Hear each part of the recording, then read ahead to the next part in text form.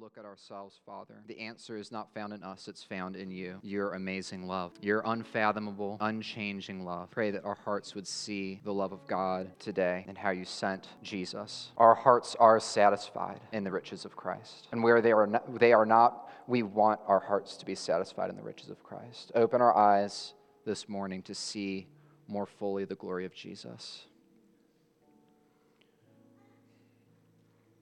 Father, we want to pray for our Rancho 3M team, pray for their safety.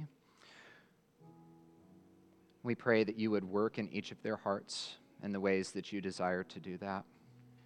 We pray for these kids that they're ministering to, that your amazing love would be made tangible to these children through the Risen Hope team that's down there. We also pray for Perry as he's finishing his church planting cohort, that these future church planters would be equipped to be faithful to Jesus Christ, and that you would continue to build out Perry's team. You would give him and Ruth faith for what you've called them to. We ask these things in Jesus' name. Amen. All right, well, kids, you can be dismissed to your Hope Kids class. Mike, could you grab my water? I left it down there. Thanks, man. Just as a reminder, on July 1st, we're going to be doing a prayer walk in the Sangre community. You can go to Realm and check out more details there if you're interested. Thank you, Hope Kids teachers, for serving our kids today. So we appreciate y'all.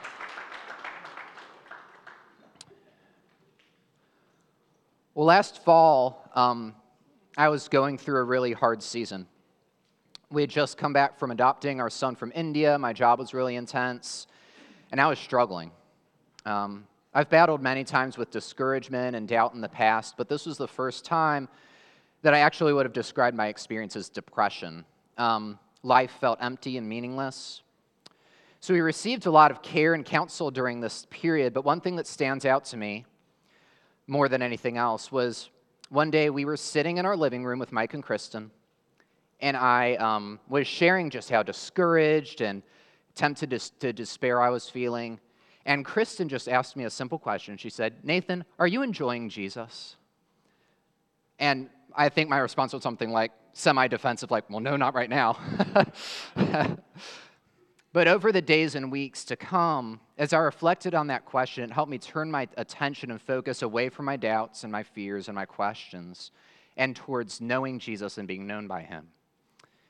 And so as I turned to Jesus daily, slowly that darkness began to lift. What I needed in my despair and doubt and depression was to abide in Christ, to have a living relationship with Jesus. And so today we're continuing in our series in Revelation, and we're going to be looking at the letter to the church in Sardis. And what we're going to see in this passage is what I needed to see last fall, and what we each need to see daily. It's this: we must have a living relationship with Jesus in order to faithfully bear his name and inherit eternal life. We must have a living relationship with Jesus in order to faithfully bear his name and inherit eternal life. So please turn with me to Revelation chapter 3. So this letter begins with an opening where Jesus reveals himself in a way that is specific to the situation of this church. And then we see a devastating one-sentence rebuke. Then there's a call to repentance with a warning of what will happen if they don't repent. Then there's a commendation to the small, faithful remnant within the church, and then a closing promise. So it follows the same basic format we've been seeing for all these other letters. In our first point this morning, we're going to be going through the text line by line. And in the second point, we're going to dive deeper into this church's reputation of being alive. And then we're going to have some extended time for reflection, for application. So let's read Revelation chapter 3, verses 1 through 6. This is the word of God. "And to the angel of the church in Sardis write, The words of him who has the 7 spirits of God and the 7 stars. I know your works. You have the reputation of being alive, but you are dead. Wake up and strengthen what remains and is about to die, for I have not found your works complete in the sight of my God. Remember then what you received and heard. Keep it and repent. If you will not wake up, I will come like a thief, and you will not know at what hour I will come against you. Yet you still have a few names in Sardis, people who have not soiled their garments, and they will walk with me in white, for they are worthy. The one who conquers will be thus clothed in white garments, and I will not blot his name out of the book of life. I will confess his name before my Father and his angels. He who has an ear, let him hear what the Spirit says to the churches. Let's pray again. Father, I pray that you would speak to us through this word. Let your word have its effect on our hearts and our lives. And I pray that we would each turn to having a more full and more living relationship with Jesus because of what we learn here. In Jesus' name, amen. So some background on the church in Sardis. Sardis was one of the oldest and most important cities in Asia Minor. It was a wealthy, cosmopolitan city, and it housed a temple to Artemis that was one of the largest temples in the world at the time. And so this letter is to the church in Sardis, and verse 1 says, "To the angel of the church in Sardis write the words of him who has the 7 spirits of God and the 7 stars." So Jesus appears to this church as the source of life and strength. I like how Beale puts this. The fact that Jesus appears to them holding the 7 stars representing angelic support, and also the 7 spirits representing the power of the Holy Spirit, means that he has supernatural strength available to them to have renewed obedience. This church is going to need to be connected to Jesus' supernatural power to revive them because they are on life support.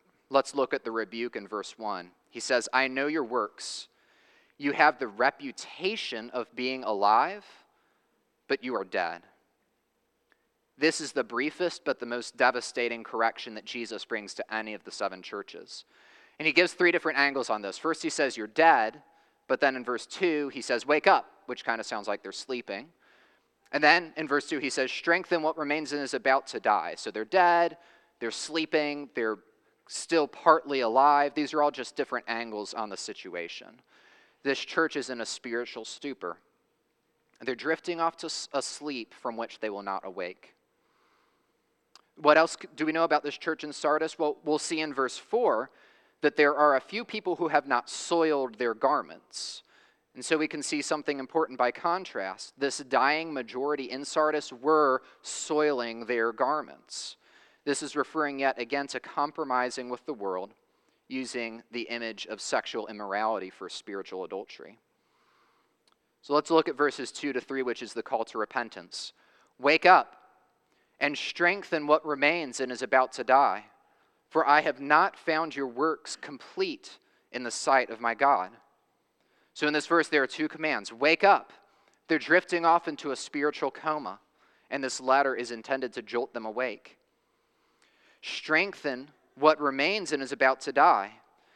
This isn't referring to the faithful remnant in verse 4, but rather to whatever small aspect of life still exists in this dying majority in Sardis. They're like a fire that's smoldering with just a few live embers among the ashes, and Jesus is telling them, blow on those embers before they go out entirely. Now, there are 2 ways to interpret in verse 2 when Jesus says, your works are not complete in the sight of my God. I think both of these meanings are actually present to some degree. The first way that the Greek word translated as complete can be understood is in a temporal sense. So this verse would mean they started well, but then they failed to complete the task. But the second possible meaning here is that their works are not complete in the sense that they're lacking something, like a recipe that is not complete because it's missing a key ingredient. And I actually think that's probably the primary sense here. But whether the works of the church were merely unfinished or they were lacking a vital component, They were not in any condition to complete those works. They needed to be spiritually awakened and strengthened. But what does that look like to be spiritually awakened and strengthened in a little more practical, tangible terms? Well, verse 3 fleshes this out. It puts it into practical terms what Jesus is calling them to do. Look at verse 3. There are three things. He says, remember what you received and heard, keep it, and repent. They need to remember something that they've forgotten. They've forgotten what they received and heard, the good news about Jesus, the gospel. But what does it mean then to keep the gospel? Well, we keep the gospel by not treating it as merely a set of doctrinal statements. We keep the gospel through an ongoing and abiding relationship with the God of the gospel. 1 John 4:15 says, whoever confesses that Jesus is the Son of God, God abides in him, and he in God. This church needed to remember that the gospel calls us to a life of obedience to, dependence on, and communion with Jesus. And the only way that they're going to be able to do that is if they repent. They must turn away from their sin and turn to Jesus, the one who gives his own life by the Spirit and enables us to walk in that obedience. Verse 3 continues with the warning, if you will not wake up, I will come like a thief, and you will not know what hour I will come against you. This church is asleep. They're not keeping alert. So when Jesus comes against them in judgment, it's going to be like a robber coming in the middle of the night and taking all their stuff and leaving them before they even know what's going on. But not everyone in Sardis is dead or dying. There are a few who are still being faithful. Look at verse 4. This is the commendation. Jesus says, yet you still have a few names in Sardis, people who have not soiled their garments, and they will walk with me in white, for they are worthy. So these saints haven't soiled their garments, and they are worthy. Let's look at each of these. First, they haven't soiled their garments. This means they haven't compromised with the world. They haven't fallen into spiritual adultery. They have been a faithful bride to Jesus and remained pure. How can we better understand what this looks like? Well, we can look at one of the later chapters in Revelation where Jesus reveals the heavenly perspective on what's going on in these earthly situations in these churches. In Revelation chapter 7, we see this picture of all God's elect, and think about this connected to the church in Sardis. After this I looked, and behold, a great multitude that no one could number, from every nation, from all tribes and peoples and languages, standing before the throne of God and before the Lamb, clothed in white robes with palm branches in their hands, and crying out with a loud voice, salvation belongs to our God who sits on the throne and to the Lamb. And one of the elders said to me, these are the ones coming out of the great tribulation. They have washed their robes and made them white in the blood of the Lamb. So the church in Sardis Jesus wants them to see themselves identified with this great multitude. They are clothed in white, just like what is promised to these faithful few in Sardis. And how does the text say their clothes are made white? They were washed in the blood of the Lamb.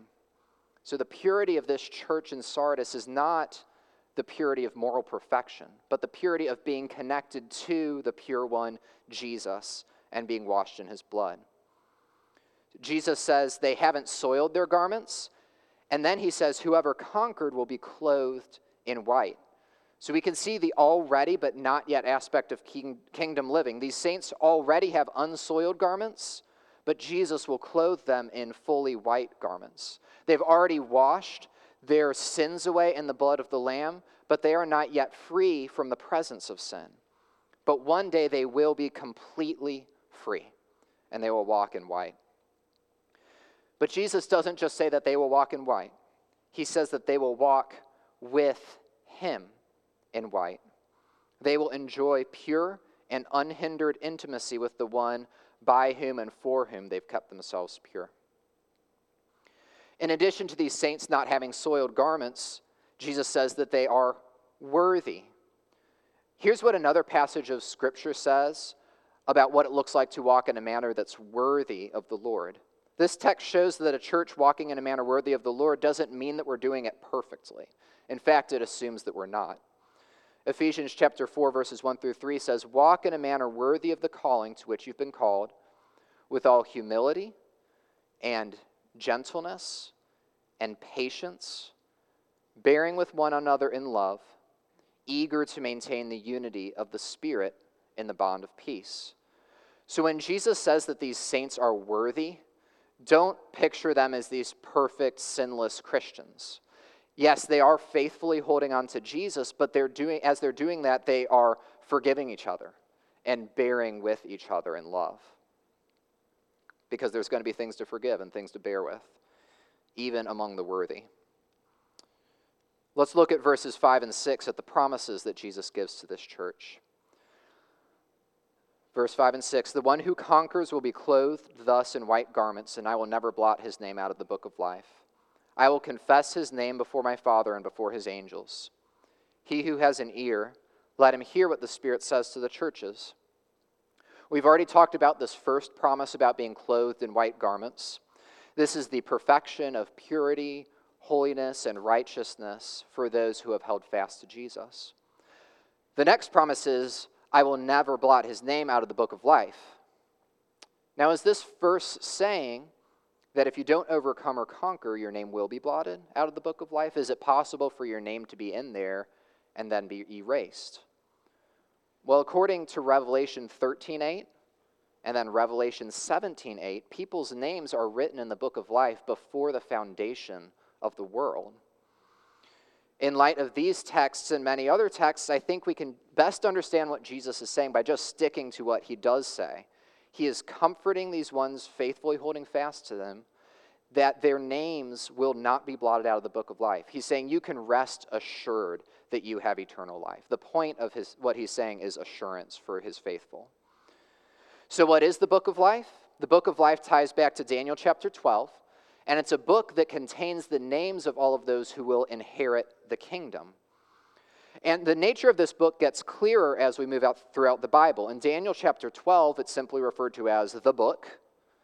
Then in Revelation 3, it's referred to the book of life. And then in Revelation chapter 21, it's referred to as the Lamb's book of life. So why is it called the Lamb's book of life? Well, there are two reasons. We saw in Revelation 7, those who have turned from their sin and turned to Jesus in repentance and faith have washed their robes and made them white in the blood of the Lamb. Only those who have been washed in the blood of the Lamb will be saved. The second reason why it's called the Lamb's book of life is because eternal life is found in Jesus. The benefit of having your sins washed away by the blood of the Lamb is not something that can somehow be separated from a relationship with Jesus himself. Receiving the forgiveness of sins and receiving eternal life is an effect of being united to Jesus by faith. In 1 John 5:12, it says, "Whoever has the Son has life. Whoever does not have the Son of God does not have life." It's that simple. Before we look at the final promise that Jesus gives to this church, let's contrast this remnant who's staying faithful against the dying majority in the church. Here's the root issue. The faithful remnant in Sardis is alive because they're staying connected to Jesus. And the majority of the church is dying because they've lost their connection to Jesus. This church is embodying, mostly for the worse, what Jesus says in John 15. "I am the vine, you are the branches. Whoever abides in me and I in him, he it is that bears much fruit. For apart from me you can do nothing. If anyone does not abide in me, he is thrown away like a branch and withers. And the branches are gathered, thrown in the fire, and burned." This is what's happening in Sardis. Both the abiding and the withering. Let's look at this last promise in verse 5. Jesus says, "I will confess his name before my Father." So if we faithfully bear the name of Jesus and identify with him now, he will identify with us when we stand before the throne of God. And he will confess our name before the Father and his angels. What does that mean, that he will confess our name? it will be the opposite of what we see in Matthew chapter 7. In Matthew chapter 7, Jesus says, "On that day many will come to me and say, 'Lord, Lord, did we not prophesy in your name and cast out demons in your name and do many mighty works in your name?' And I will declare to them, 'I never knew you. Depart from me, you workers of lawlessness.'"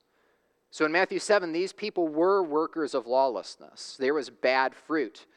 But it was just that. It was rotten fruit. It was the evidence of them not having a vital relationship to Jesus. The root issue, the fundamental rebuke, is relational. It's personal. I never knew you. I will confess his name before my Father is just the opposite. It's a statement of knowing. I knew him. So just imagine this. You're standing before the throne of God, and Jesus looks lovingly at you.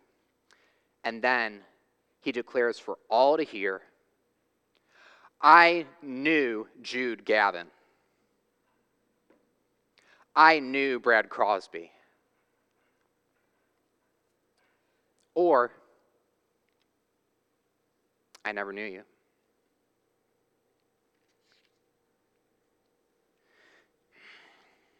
We must have a living relationship with Jesus in order to faithfully bear his name and inherit eternal life. So that's a summary of the text. What I'd like to do next is dig a little deeper into this dying majority in the church in Sardis and understand better how they stopped abiding in Jesus. So point number 2 is the church's reputation.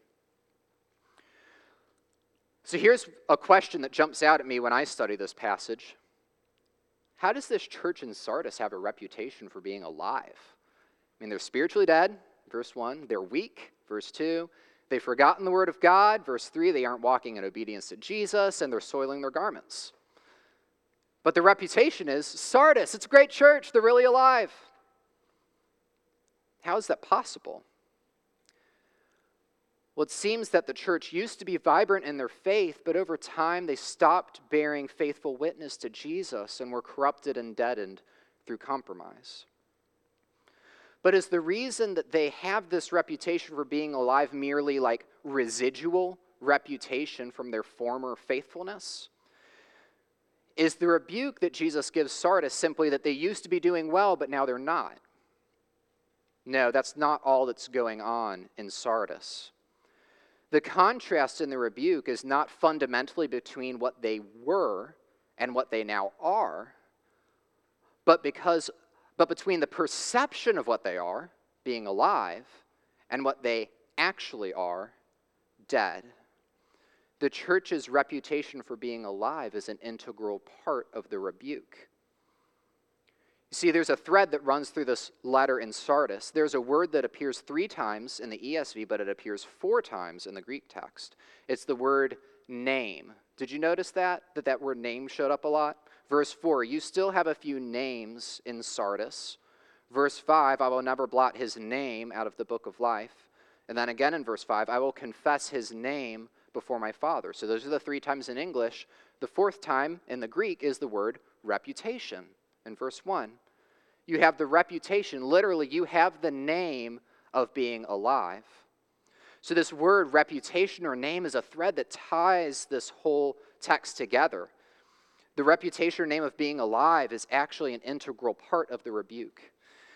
This used to be a spiritually alive church, and they had made a name for themselves. Their reputation, their name was something they were now actively seeking to preserve. They started to die when they began to care more about their reputation for being alive than they cared about actually being alive. Sardis fell into what we would call externalism or formalism or legalism. They became hypocrites, two-faced, wanting to appear one way but actually being another. This is exactly what Jesus so scathingly criticized the Pharisees for. He said, "Woe to you, scribes and Pharisees, hypocrites! You're like whitewashed tombs." That's a very vivid image. which outwardly appear beautiful, but within are full of dead people's bones and all uncleanness. On the outside, this church in Sardis was still doing a lot of the same things that they had been doing. They were still going through the motions. But on the inside, the spiritual life was gone because they had lost their connection to Jesus. They were branches that had been disconnected from the vine, and they had begun to wither. Now, when Jesus says in John 15, "Apart from me, you can do nothing," he's not referring to the fact that he upholds the universe by the word of his power and everything in creation depends on him. It is true in an absolute sense that apart from Jesus, we can do nothing, not even take our next breath. But that's not what he's talking about in John 15. When Jesus says in John 15, "Apart from me, you can do nothing," he's saying that if we aren't abiding in him, if we're not staying connected to the vine by faith, then the empowering, life-giving sap of the Holy Spirit will not be flowing into our lives, and all that we do will be spiritually dead. He's talking about an active and persistent dependence on and communion with him, apart from which we actually can do a lot of things. He's not saying you literally can do nothing apart from him, but whatever you do apart from him will be done in the flesh, lacking any true spiritual life and lacking any eternal significance, and will be accounted of as nothing. It'll be meaningless. Here's how one commentator describes the state of the church in Sardis. The church in Sardis was not troubled by persecution. It was not disturbed by heresy. It was not distressed by Jewish opposition. It was well known as an active, vigorous Christian congregation characterized by good works and charitable activities. But in the sight of God, all of these religious activities were a failure because they were only formal and external and not infused with the life-giving Holy Spirit. So when you think about a dying church, like what do you think of? Like what comes to mind? Immediately, like what's going on in that church? Like their decrease in numbers, maybe? Like there used to be a lot of people going there, and now there aren't. I think that's what we usually think of when we think of a dying church. It's like you look at a church and you're like, yeah, that church isn't going to be around for very much longer. Like they're dying. That's not the situation in Sardis. This church at Sardis appeared to have life, but they were spiritually dead. The reason why a church can be dead but have a reputation for being alive is because being disconnected from the life-giving vine doesn't mean that all activity ceases. So physically dead people don't do anything. Spiritually dead people can be really busy doing a lot of really good things. Spiritually dead people can be really busy doing a lot of really good things. Friends, this can be the same for us. We can go through the motions of religious activities. We can appear on the outside to be active and spiritual and healthy, but inwardly be dying. This text calls us to face the fact that someone can be active in evangelism, reading their Bible regularly, praying often, serve dependably in the church, discipline and train their children well, be faithful to their spouse, be a pastor, deacon, ministry leader, and yet be spiritually dead. We must face the fact that a church can be doctrinally solid, have a good reputation in the community, be growing, have an exciting building project, have an engaging youth ministry, and yet be spiritually dead.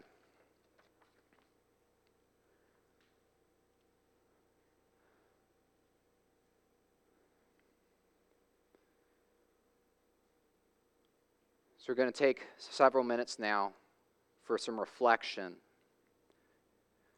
and application. I'm thankful for the ways that our church is abiding in Christ and for the fruit that is proceeding from that abiding in him. It's beautiful to see.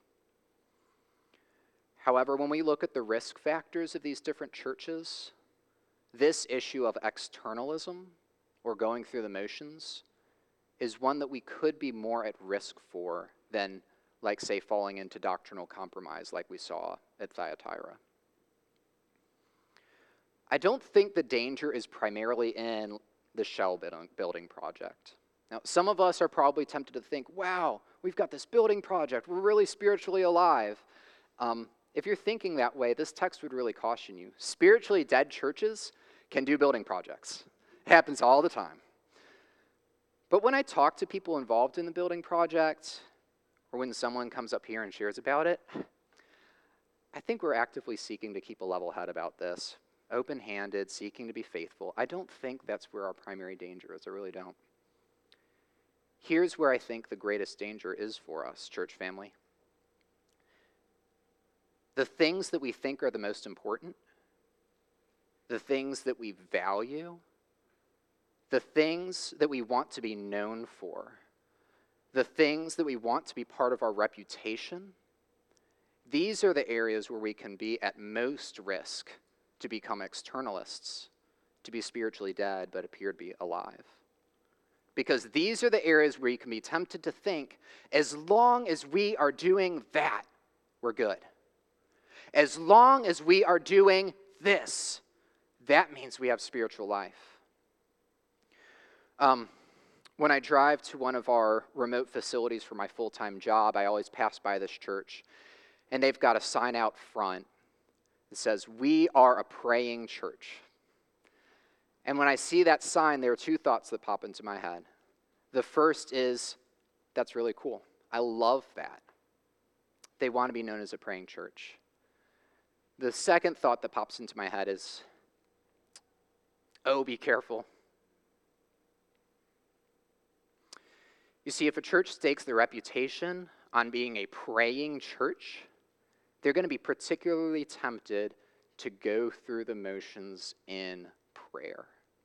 Spiritually dead churches can be praying churches, but they can be just praying to keep up a reputation. They can keep the prayer meetings going long after everyone in that church has died. There's no spiritual life left, just an empty external practice and a reputation for being a praying church. So how could Risen Hope end up like the church in Sardis? We don't have a sign outside, we're a praying church. How could we have a reputation for being alive but being dead? Well, it's most likely to come through the things that we value, the things that we want to be known for, the things that we want to be considered part of our reputation. So in preparation for this message, I was just pondering and thinking, I was like, where can we be tempted as a church to go through the motions? Where might we be at risk? So what I did was, I went to our church's website, and I looked to see, what do we value as a church? What do we want our reputation to be? So I want to show you the 4 things that are on our website. Now, these might not actually be like the current top 4 things that we want to be known for. I think it's pretty close. I don't think it's that out of date. I want to show you these 4 things on our website and then just go through each of them and show how we could maintain doing those things but be spiritually dead. So this is from our website. So here are the 4 things. This is what we want to be known for. Gospel-centered, expository preaching, mutual care, evangelism, and community. Now, just to be clear, these are all really good things. This is not a criticism of these 4 values, but this is a demonstration of how we could be doing these things and yet be spiritually dead. Okay, so let's pick one. Mutual care. As long as we are mutually caring for each other, we're good. If we are mutually caring for one another, that means we have spiritual life. Well, it's pretty easy with this one to demonstrate that it isn't a sure sign of spiritual life. Can spiritually dead people mutually care for each other? Yes. In fact, it's even normal. Jesus says it's normal. He says in Luke 6:32, if you love those who love you, What benefit is that to you? Even sinners love those who love them. So spiritually dead people can love those who love them. Absolutely. We could easily be mutually caring for one another, have that reputation, but actually be dead. Well, what about evangelism and outreach? As long as we're faithful in evangelism, we're good. Well, can spiritually dead people, can a spiritually dead church be committed to evangelism and outreach? Well, apparently so, because in Matthew 23, Jesus criticizes the Pharisees because they traveled across land and sea to make converts, and then they make them twice as much children of hell as they are themselves. And in Philippians chapter 1, Paul describes, this is really interesting, how he encountered people who preached Christ from envy and rivalry, who were seeking to afflict him in his imprisonment. And it's like, well, they were probably preaching a false gospel. No, he says Christ was actually being proclaimed by these people. It wasn't a false gospel. He says, whether in pretense or in truth, Christ is proclaimed, and in that I rejoice. It's really strange. But can spiritually dead people be committed to evangelism and outreach? Yeah. Well, what about expository preaching? As long as we're doing expository preaching, we're good. If we're doing expository preaching, that means we have spiritual life. Well, let me define expository preaching first. Al Mohler defines this as preaching that takes as its central purpose the presentation and application of the text of the Bible. So that's how we seek to preach at Risen Hope. Bring out of the text what is actually there and expose it to view, and communicate how it applies to our lives. So can spiritually dead people, can a spiritually dead church be committed to expository preaching? Well, James warns us about being doers of the word, not only hearers. We can, week after week, hear the word of God preached, accurately interpreted, winsomely communicated, opportunities for application, and we can walk away unchanged and dead. In John 5:39, Jesus says, you search the scriptures because you think in them you have eternal life, but they testify about me. If we fail to see a living connection to Jesus, even evident faithfulness to the scriptures themselves doesn't guarantee spiritual life. Well, what about gospel-centered? As long as we're being gospel-centered, we're good. If we're being gospel-centered, that means we have spiritual life. Is it possible to be gospel-centered and yet be spiritually dead?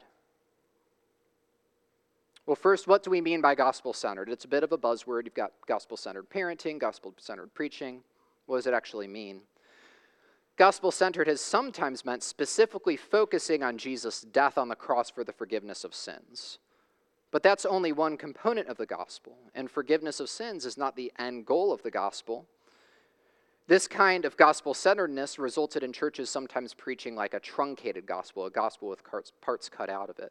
So we, as a church in Risen Hope, are seeking to be gospel-centered in a more full way. We want to focus on Christ's life, his death, his resurrection, his ascension, and understanding our union with him, how in his death we died and in his resurrection we have new life. We're seeking to incorporate all these aspects of the gospel into our evangelism training and our songs and our preaching and our community groups.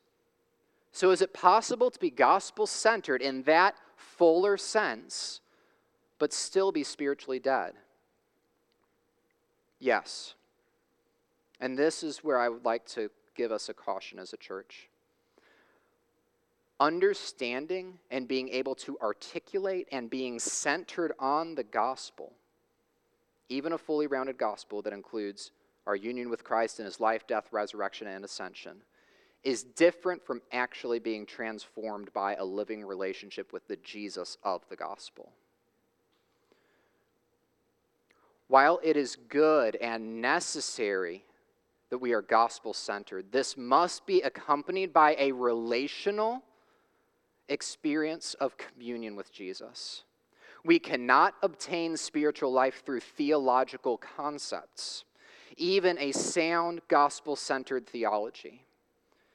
It's possible to articulate the right things about Jesus and what he accomplished for us through his life, death, resurrection, and not have a heart that pursues Jesus. It's possible to understand the doctrine of union with Christ and to never engage in life-giving communion with Christ. In other words, it's possible to know a lot about Jesus and not know Jesus. John 17:3, Jesus says, "And this is eternal life, that they know about you?" No, that they know you, the one true God, and know Jesus Christ, whom you've sent. If we don't know Jesus, we don't have spiritual life. So all of these things, these values, mutual care, evangelism, expository preaching, and being gospel-centered, these are all really good things.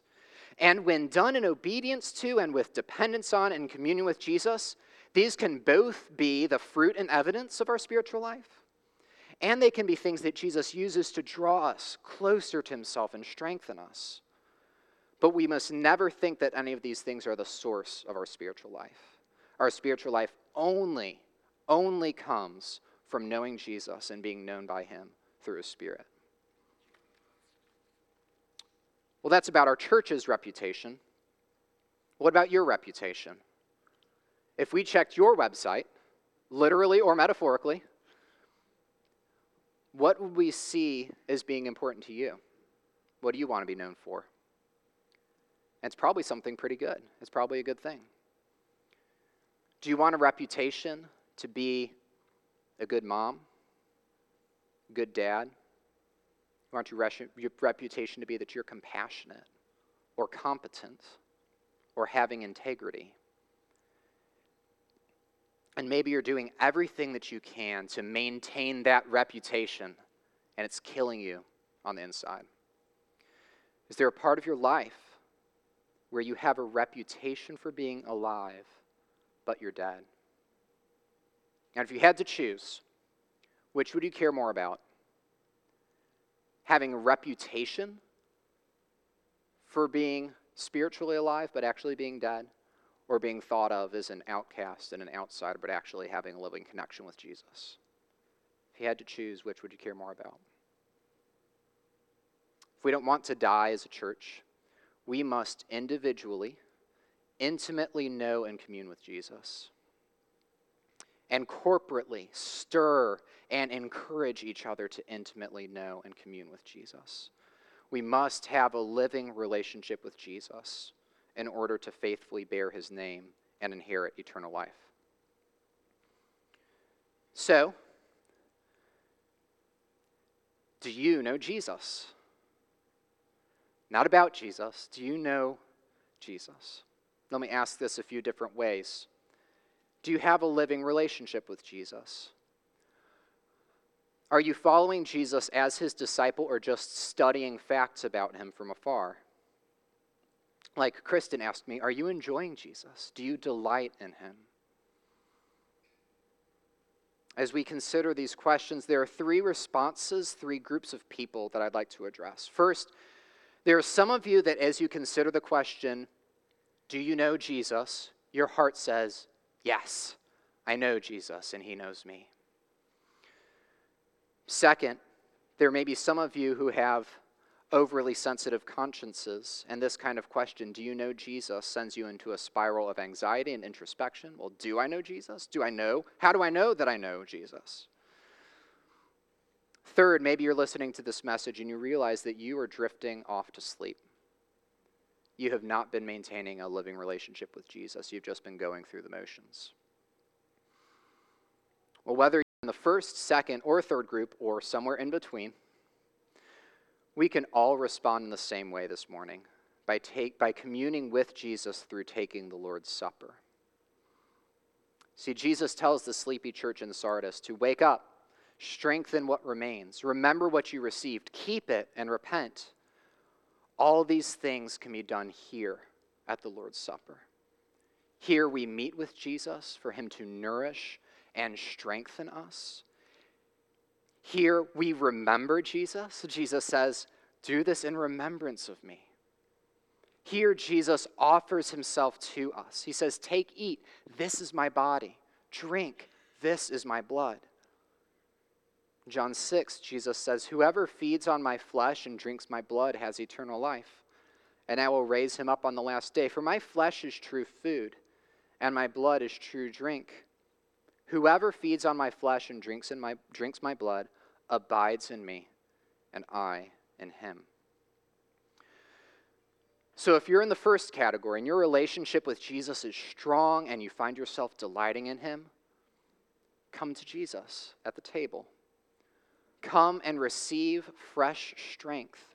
Remember again what you've received and enjoy communion with your Savior. If you're in the second category and these questions put you into a spin of anxiety and worry, come to Jesus at the table. Take your eyes off yourself and look at him. Come to him bringing yourself, anxieties and all, trusting that he's who you need and that his love is able to meet you where you are. If you're in the third category and you're seeing that you're sleepy, maybe you're even close to spiritually dying, come to Jesus at the table. The awareness of your sleepiness is evidence that there's still life remaining. That life needs to be strengthened. Strengthen that life by tapping back into the vine through this meal. So here's the only caution I will share about partaking today. If you can't come for the purpose of communing with Jesus, don't come. Okay?